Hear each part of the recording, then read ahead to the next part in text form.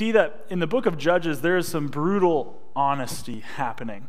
That the world we live in is a broken one. And actually even the heroes or even some of the leaders God uses, they still have their flaws. And there's parts of the book of Judges that are really hard to read. And they should be hard. It means that your conscience is working, okay? And don't worry, we are going to be preaching through this book tactfully, tastefully. But this book really does confront us with the brokenness around us, but also the messiness in us. And there's actually a cycle that happens in the book of Judges that Pastor Todd has shown us before. I just wanted to highlight it again. Right? In the book of Judges, we meet the people of Israel. Right? They are God's chosen people. He's called them to be apart from all other nations. He's going to use them to reveal himself to the world. Right? So in a way, they're his missionaries, yet often they forget his mission in the Old Testament. They even forget about him completely. They sin. And then, as you can see in the cycle, they wander off to dark places and they find themselves in oppression. Right? And then after oppression, they repent, they turn back to God, and God raises up a deliverer or a judge who brings them back to a place of peace, back to a place of wholeness. Yet, what you've seen already in this book is that the cycle just keeps going and going and going. And it's easy to pick up the book of Judges and kind of look at the people of Israel and say, wow, you guys really don't get it. But then you look in the mirror. You're like, wow, I don't think I get it often either. Because there's cycles in our own lives where we will forget about God, we'll walk away from him, and we find ourselves in these cycles of facing things in darkness and then coming back to a God who offers us deliverance. Right? And we've met some of these judges already. If you go back to week 1, we met Ehud. Right? If you go to week 2, we were talking about Barak and Deborah. Last week, we covered Gideon. And actually, this week, we're staying with Gideon. He gets a sequel. All right? He's a cool guy. No, we're really staying with Gideon because that's what the book of Judges does. It stays with him for a while. And we want to really let him breathe among us and even see what God wants to teach us from the life of Gideon. And last week, Pastor Todd, he introduced us to Gideon in an excellent way. We got a front row seat to this dialogue between Gideon and God, where Gideon was doubting whether or not God wanted to use him or not. But this week, we're actually going to look at what happens when Gideon goes forward in faith with the plan that God has for him. We're going to be in chapters 7 and 8. That's a lot of territory to cover. So I'm actually going to read portions of those chapters and then storytell a lot of it. But this is a theme that you're going to see come to life in these 2 chapters. It's the big idea for this morning's message. It's that our weakness is a window for us to see God at work. There's a reason why I've got this old windowsill up here.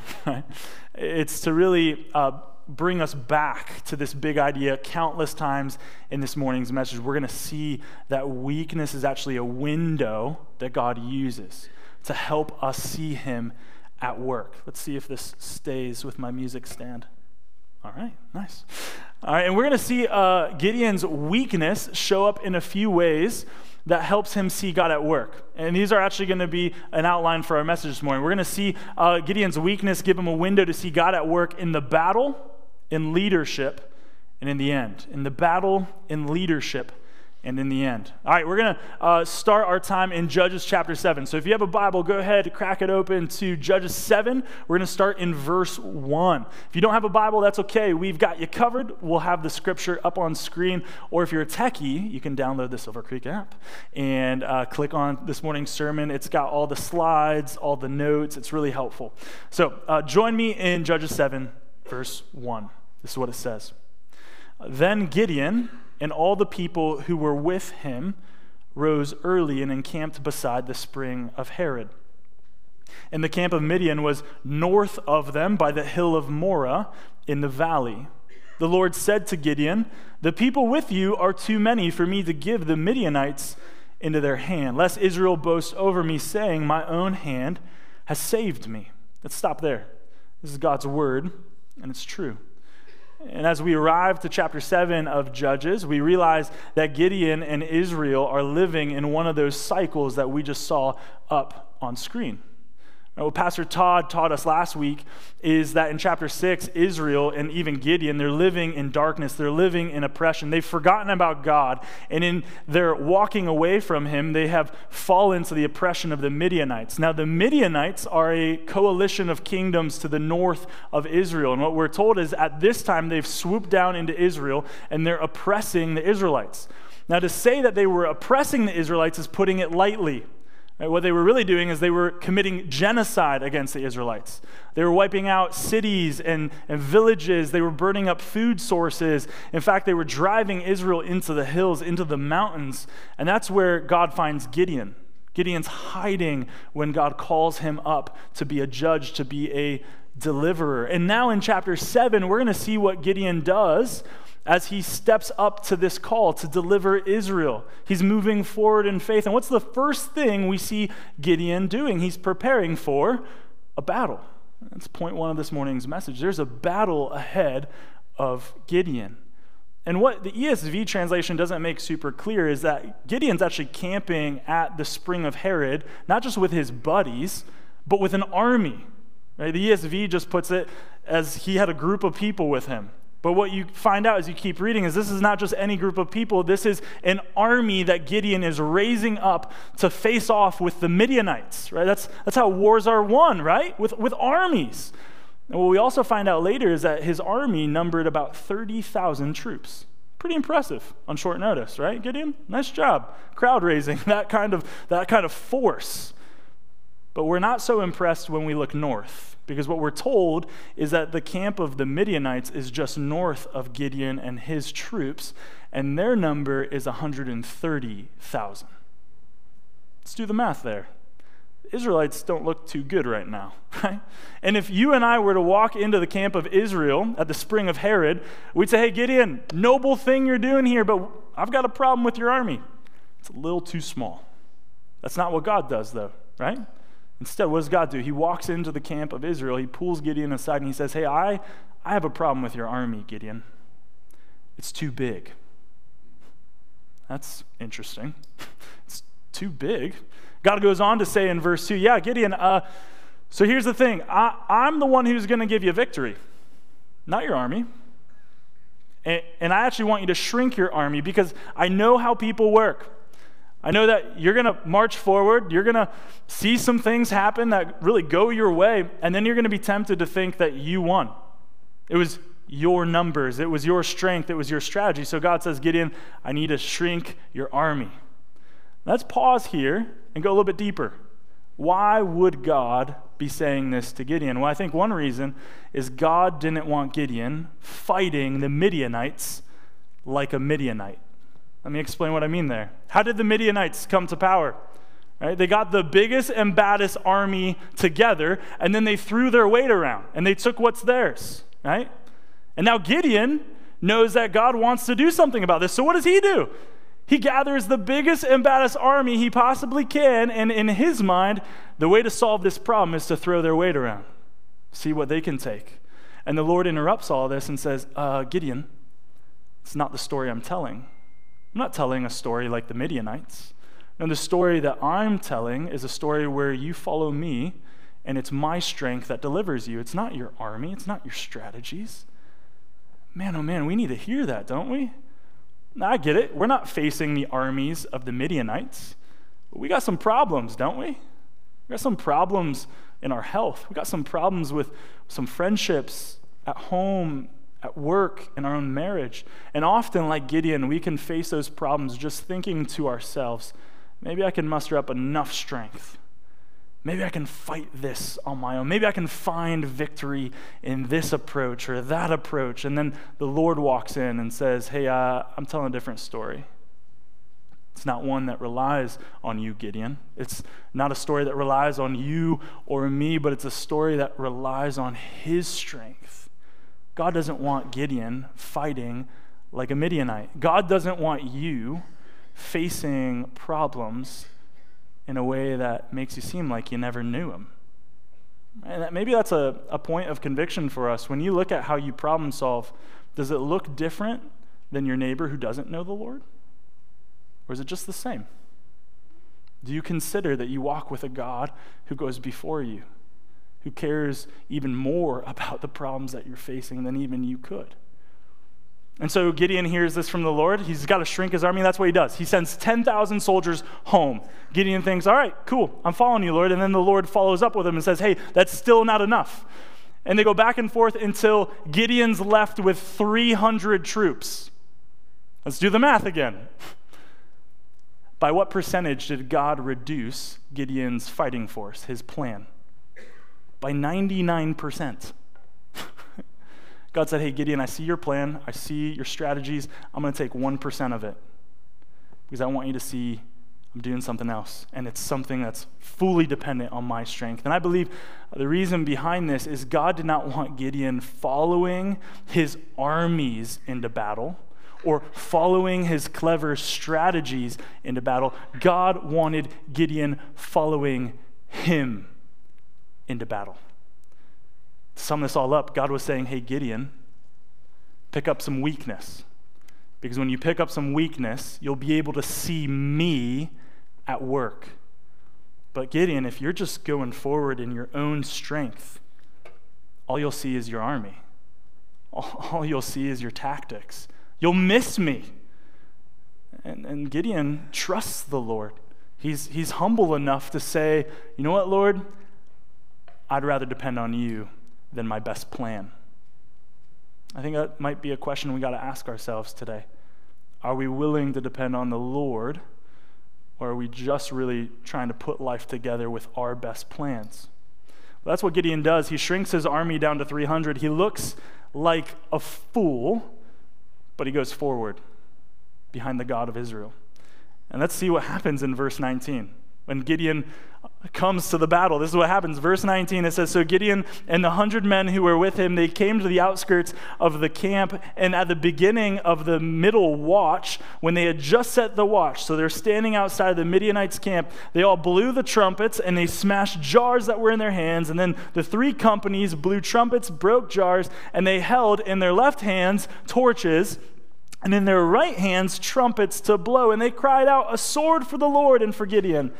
And every man stood in his place around the camp, and all the army ran. The Midianites, they cry out, they're fleeing. And when they blew the 300 trumpets, the Lord set every man's sword against his comrade and against all the army. This is the victory, this is the deliverance that God had promised Gideon, and now it's coming true. And let's take note of what happens with Gideon and his men. When they show up to the camp of the Midianites, do they draw their swords and run in like Braveheart? No. Instead, just like Becca did up here, they worshiped. They blew trumpets. They smashed jars. They proclaimed that they believed in a God who would go before them and solve their deepest problems on their own behalf. And that's exactly what they went on to witness. God went before them. He delivered the victory. And this huge army of 130,000 Midianites buckles on itself. Why? Because Gideon was the best commander that day? Because Gideon had the biggest army? Because Gideon had the right tactics? No. It's because Gideon showed up. He believed, he worshiped, and he saw God go on their behalf. And there's some connections here for us. Right? Because you and I, again, we're not facing the armies of Midian, but the biggest problem any of us face is sin. The Bible describes sin as the brokenness in our own lives that come from us severing relationships with each other, but also us severing relationship with God.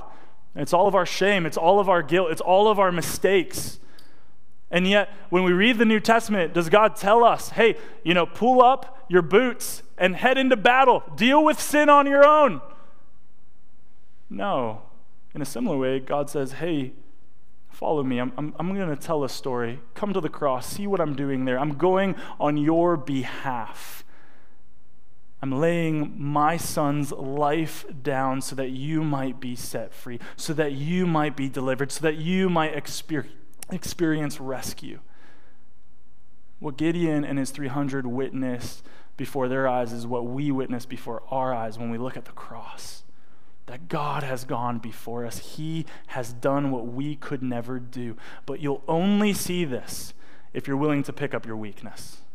if you're willing to admit, yeah, just like Gideon and the armies of Israel, they couldn't solve the Midianite problem on their own. And just like them, for me, I cannot solve the problem of my own sin on my own. No. I need a God who can go before me. I need a God who can deliver me. And friends, that is the God that we encounter when we read about Jesus in the New Testament. He is the Son of God who accomplishes all of this on our behalf, and we will only see him as such when we hold up our weakness like a window and we see him at work on our behalf, and it causes us to worship as we witness what's happening on the cross of Calvary. It's life-changing.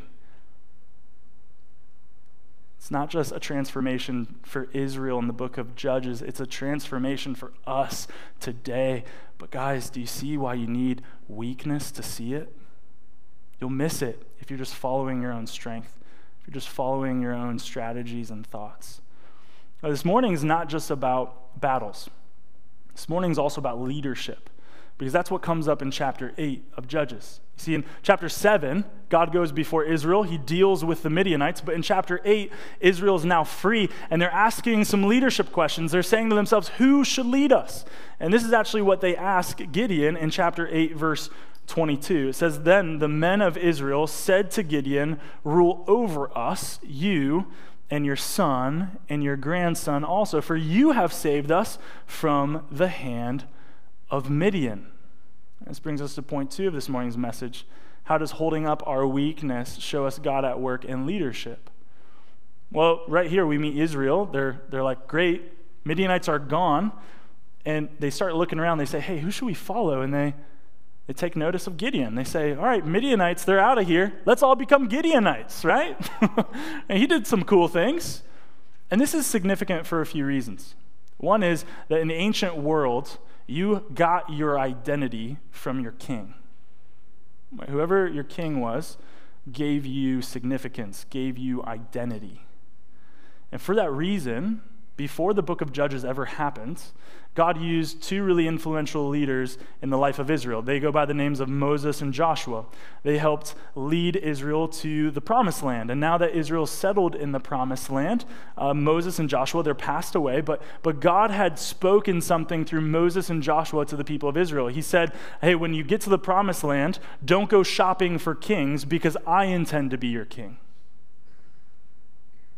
So God has asked Israel to look to him for that kind of leadership, to not look around at themselves or the nations who are their neighbors. He asked them, look at me. And this is a moment where Gideon displays good and godly leadership. Let's see what he says to the Israelites as they ask him to be king. In verse 23, Gideon replies, he says, I will not rule over you, and my son's not going to rule over you. The Lord will rule over you. How could Gideon respond this way? It's with his weakness. Gideon is leading through weakness. He's leading with honesty. He's saying, hey guys, don't you remember what Joshua and Moses told us? I'm not the guy for the job. The one that you're longing for is actually God himself. And this is interesting. I want to stay here for a moment because I believe godly leadership happens through weakness. When we hold up our weaknesses like a window, we see God at work, but our weaknesses also make us godly leaders. And for Gideon, it made him a godly leader in this way. It made him honest, and it showed that he depended on the Lord. And this is the same for you and for me. If you want to be a leader that reflects the Lord, you got to lead through your weaknesses. And this is contrary to what the world says, because the world just writes leadership books based off of strengths. But when you look at Scripture, the people God raises up to be leaders are people who lead out of their weaknesses. And when they lead out of their weaknesses, they become more and more honest. They become more and more depending on the Lord. Let me explain how this shows up with Gideon. You see, for Gideon to turn down the kingship, what he was really saying is, I didn't win the battle. Because if you notice, when Israel asked him to be king, they asked him to be king because he had just defeated the Midianites. But for Gideon to turn that down, he was just really squaring up and being honest. He's saying, look, I did not defeat the Midianites. I know what happened that night. I stood there and I just worshiped. It was God who defeated the Midianites, and it's God who should be your king. But what allowed Gideon to respond with that kind of honesty? It was his weakness. It wasn't his pride. His pride would have just said, yeah, give me the credit. I'll take the reins. I got this. It was his weakness that led him to honesty, though. But also look at how Gideon, just a day earlier, fought the battle. He fought it in a way that was depending on the Lord, right? He was willing to lose that 30,000 strong army and just go into battle with 300, right? Following God, he really exemplified what the Proverbs tell us, that blessed is he who does not lean on his own understanding, but trusts in the Lord with all of his ways. That was Gideon. That was Gideon in chapter 7. That was Gideon in verse 23 saying, look, I should not be king. And in his weakness, he was able to see what God was doing, and he was also able to point people to it. And guys, I wish I could just wrap up point 2 here and say Gideon was a perfect leader. But he wasn't. He's a broken hero. And actually, if you read all of chapter 8 at some point, you'll see just what kind of train wreck Gideon was in leadership. This is his one golden moment. And it's because he's leading through weakness. But you see, the other train wrecks that happen in chapter 8 with his leadership, they're train wrecks because he puts his weakness down and he decides to start leading out of his own strength. And what I mean by him leading out of his own strength is really he started to lead out of his own pride. It is dangerous when we put our weaknesses down and try to lead out of anything else. But I want to share with you 2 examples in chapter 8 of what happens when Gideon puts his weakness down and just picks up his own strength. One example happens before this conversation about who's going to be king. So if you go all the way to the beginning of chapter 8 in Judges, what you see is Gideon is actually still pursuing the leftovers of the Midianite army. He's chasing them out of town, and him and his soldiers, they get tired, so they stop by 2 Israelite villages, and they ask the Israelites to resupply them. They need more food and water. But these Israelite villages are terrified. They've been living under oppression for decades, and they say, hey, Gideon, we would really love to, but we're still afraid of the Midianites. And if they come back after you leave, we're toast if they find out we resupplied you. So go and finally defeat them, then come back and we'll resupply you. Now at this point in time, Gideon was not leading through weakness. He was leading through his own pride. And what happens when we lead out of our own pride is our ego is the first thing out the door. And his ego got hurt by these Israelites who didn't believe in him. So he tells these Israelites, okay, I'll go deal with the Midianites, but when I'm done with them, I'm going to come back and deal with you. So he goes off, he defeats the Midianite kings and their leftover army, but then he comes back and he massacres these 2 villages. Devastating. Do you see why it's dangerous to lead with anything but your weakness? For Gideon, when he did that, he didn't lead in a way that reflected the God of Israel, who was delivering Israel out of the hands of the Midianites. No, in that moment, he looked like just another Midianite king. That's what the Midianites did. They came through, they wiped out villages. And now that's what Gideon's doing? Why? It's because he's leading out of his own strength. He's leading out of his pride, and it leaves a wake of destruction. The second example that's an important warning to us happens right after this conversation of who should be king in verse 22 and 23. You see, in verse 23, Gideon has the right answer. He says, God's going to be our king. It shouldn't be me. But right after that verse, if you keep reading, the rest of Gideon's life does not match up with that sentence that was on his lips. Because the rest of his life is actually him just leading himself in his own pride. He sets up systems of worship in his hometown that end up confusing the Israelites and actually leading them back into idolatrous worship. He goes on to build a family that's dysfunctional, even naming one of his own sons, son of the king. This is the same guy who in verse 23 said he shouldn't be king. God should be king. And what Gideon shows us is what it looks like to be someone who says the right things with our lips, but has a life that doesn't match it. That's a warning for us. That comes out of leading from our own strength, leading from our own pride, saying, hey, God, I say the right things, and I'm going to make sure I can do the right things in my own strength. but we fail constantly. And guys, let's be honest. In America today, countless of young people are leaving church. One of the leading reasons why is they look up and they see Gideon. They see folks who say the right things at church and at Bible study, but then when they look at the rest of their lives, there's a disconnect.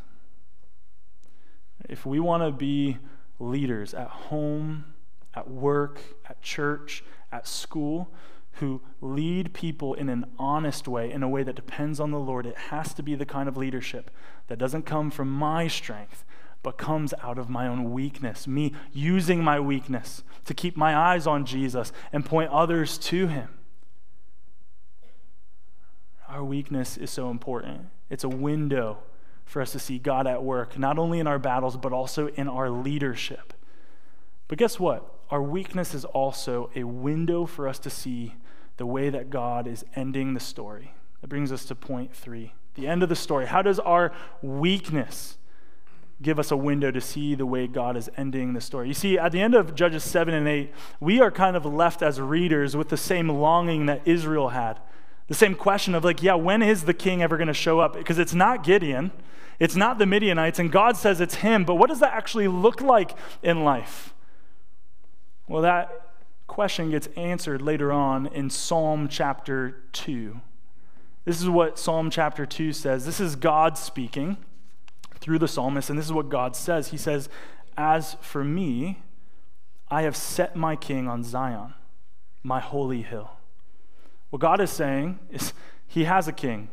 It's not a Midianite king. It's not a king like Gideon, but it's a king of kings. He goes on to warn the kings and rulers in verse 10. He says, "Therefore, O kings, be wise. Be warned, O rulers of earth. Serve the Lord with fear and rejoice with trembling." What he's saying is, hey, if you have authority, if you're a leader, make sure you're holding up your weakness window, because your power has an expiration date on it. But this King of Kings, being described in Psalm 2, has no end to his authority, has no end to his power. He was there in the beginning, and he will be there past the end. In verse 12, it goes on to say, "Kiss the Son." Okay, so this King of Kings is actually the Son of God. It goes on to say, "Lest he be angry and you perish in the way, for his wrath is quickly kindled, but blessed are all who take refuge in him." You see, when you and I, when we hold up our weakness, we start to see the end of the story that God is telling. And it's a story that ends in us meeting the King of Kings. And this King of Kings, he has the power, the authority, according to Psalm 2, to do away with all of the world's darkness, all of the world's brokenness. But he's also a king who's looking for refugees. Right? Isn't that what it said? The last sentence? "Blessed are all who take refuge in him." Now, to be a refugee, what has to be true of you? To be a refugee means that you're holding up weakness and you're saying, hey, through my weakness, I'm looking for a better place. I'm looking for a better way. I'm looking for a better life. And friends, it's only when we hold up our weaknesses that we can see the end of the story, that we can see this King of Kings walking towards us saying, yeah, I have refuge for you. Because this King of Kings, he's the Son of God. And in Matthew chapter 11, Jesus looks at a crowd and he says, "Come to me, all you who are weary, all you who are heavy laden, all you who are holding up your weaknesses. You'll see me. You'll see the King of Kings, and I'm walking towards you not to condemn you, not to tell you to try harder. I'm walking towards you to offer you refuge." And that's what we find in Jesus. He goes on to say in Matthew 11 that he has rest for our souls. As our weakness is not just a window for us to see God at work in our problems and in our leadership. Our weakness is actually a truth leading us to the foot of Jesus, because it's only at his foot that we can actually find rest for our weary souls. That's the end of the story. That's the thing we're longing for, but we'll never see it if we simply live a life being led out of our strength, saying, I'll find the end of the story somewhere else on my own. That's what Gideon tried to do. And it led to chaos. It led to more and more brokenness, just snowballing in his life. Guys, your weakness is so important to God, because in your weakness, you have a clear view of what he's doing and who he can be for you. Let's be a church that doesn't shy away from our weaknesses, but holds them up, knowing that through them we will see God at work in our problems, in our leadership, and in the end of the story that he's telling. Would you pray with me now? Father, we look to you now. We thank you for the book of Judges, how honest it is with us, how revealing it is to us. Lord, thank you that you sent your son, not to be a broken hero, but to be a perfect one. It's in Jesus that we see what you've done to solve our deepest problem of sin. It's in Jesus that we look for leadership, to be more and more honest, to be more and more dependent on you in all things. And it's in Jesus that we see the end of the story that you're telling. That it's in Jesus that we have a King of Kings. We have a refuge for our souls. Lord, would you help us to rest our weaknesses in his presence, seeing what he can do through it all. We pray this in his name. Amen.